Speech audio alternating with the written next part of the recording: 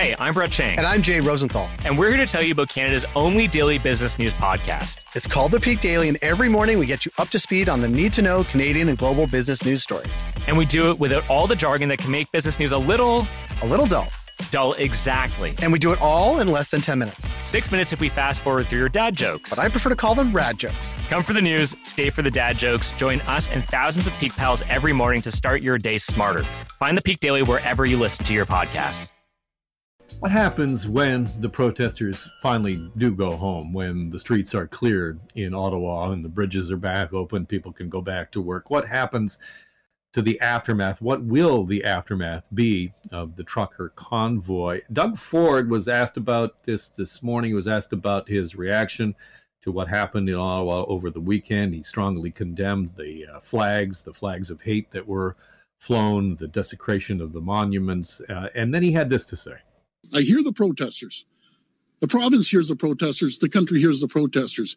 Now it's time to let the people in Ottawa get back to their lives. These businesses that have been closed for a while now, the restaurants want to reopen.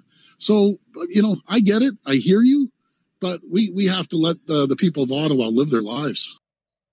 I get it, and I hear you. The protesters have been heard, says the Premier of Ontario. So what is the future of this protest? Is it a moment in time? Is it about vaccine mandates that when the pandemic finally does recede will go away, and therefore the anger will go away, and all of it will be just a moment in time that, sort of says 2022, but in the future won't have a big play? Or is it something deeper, a shift in Canadian politics? Dr. Eric Kaufmann is a Canadian professor of politics at the University of London and author of the book White Shift: Populism, Immigration, and the Future of White Majority. Welcome to Dr. Kaufmann. Maybe I'll just start with that question. Do you sense that what is happening in Ottawa is temporary or a more meaningful shift in Canadian politics?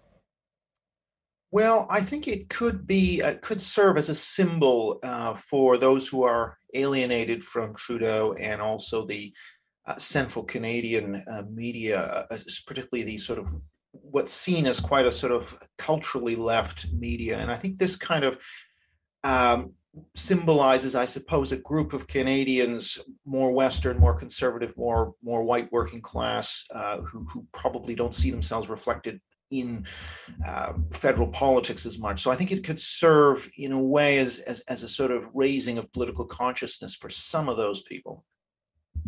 There's a lot of talk about whether or not this is the birth of a Canadian Tea Party movement. Do you see it that way?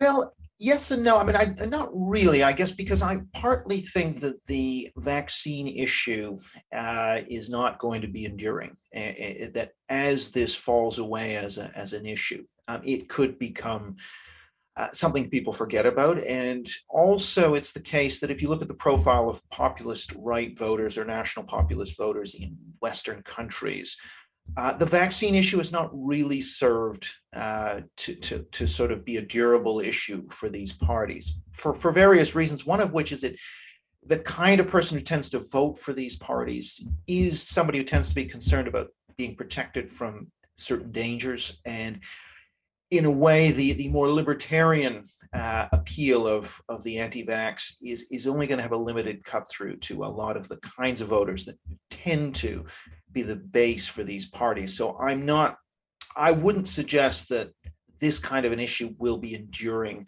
or will lead to a kind of populist movement of the kinds we see in Europe where they reach double-digit support. I want to play for you something that the Prime Minister said yesterday, Justin Trudeau, talking about the protesters, and said this. Yes, the concerns expressed by a few people gathered in Ottawa right now are not new, not surprising, are heard, but are a continuation of what we've unfortunately seen in disinformation and misinformation online, conspiracy theorists about microchips, about God knows what else that go with the tinfoil hats. Tinfoil hats is being sort of seized upon, especially by the right in this country, saying that is the equivalent of just pouring gasoline on the fire. Is that going to give the protesters more ammunition going forward? I absolutely think it is, and I think also the comments about trying to associate, a few extreme elements and sort of smear the entire event with those elements. And I think that is going to backfire in a way. And you could see that a little bit in the U.S. with Hillary Clinton's deplorables comment about Trump voters. I think what this is going to lead to is a sort of growing polarization. Now, I don't think the anti-vax sentiment has a huge support in the country, but I do think there's a larger group that's very alienated from Trudeau. And I think these sorts of comments and other members of the government and these sorts of comments, I think, go down very badly and sort of reinforce that sense of alienation. So I think this is helping, it is working on what is already, let's face it, a pretty strong polarization. I mean, if you look at vote switching between conservative and liberal or NDP, that's very, very rare now. It used to be very common. Approval of Justin Trudeau amongst conservative voters is sort of single digits. These are all measures that political scientists use to determine polarization. So I do think this is feeding into a strong polarization that's existing in Canada. And it's not just in Canada, obviously, it's more extreme in the US. It's here in Britain as well. But that's, I think, only going to feed this division. Do you see kind of a Trojan horse sort of situation where, on like we sort of saw in the convoy, where it began by talking about truckers and vaccination, then it became about a whole lot of different things. And I think of Brexit and, whether that was a vote about, leaving the EU, or was that a vote about immigration? I mean, what's going on here behind the scenes in your estimation? Yeah, there's many layers to these things. So Brexit, the European Union was not something voters cared much about. I mean, a lot of voters didn't necessarily want to be in the EU, but it wasn't a big issue for them until Nigel Farage of the UK Independence Party linked that to the immigration issue, which was a big issue for a lot of voters, and was saying, well, in order to control our borders, we're going to need to get out of the EU. And as that link strengthened, the issue of Europe became a bigger issue. Now, I think in this case, I don't think that a lot of voters are that exercised necessarily with some of the vaccine mandates, but I do think some of the symbolism about Ottawa and the central Canadian media sort of spurning regular people like us, and that kind of symbolism, I do think has a longer shelf life. And I think the more that we get comments like the Prime Minister's, the more that's going to feed into that kind of us-them sentiment.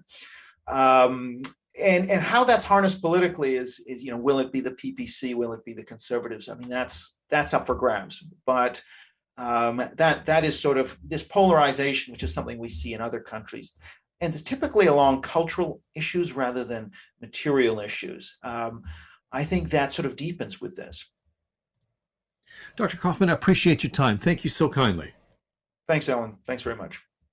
That's Dr. Eric Kaufman, who's a Canadian professor of politics at the University of London and author of the book White Shift: Populism, Immigration, and the Future of White Majority. I think we have all been upset. Doesn't matter where you are on the political spectrum, what your belief is. I think we've all been upset by what we've seen over the last couple of days. We have seen politicians of all stripes try and use what has happened and what is happening to their own political gain.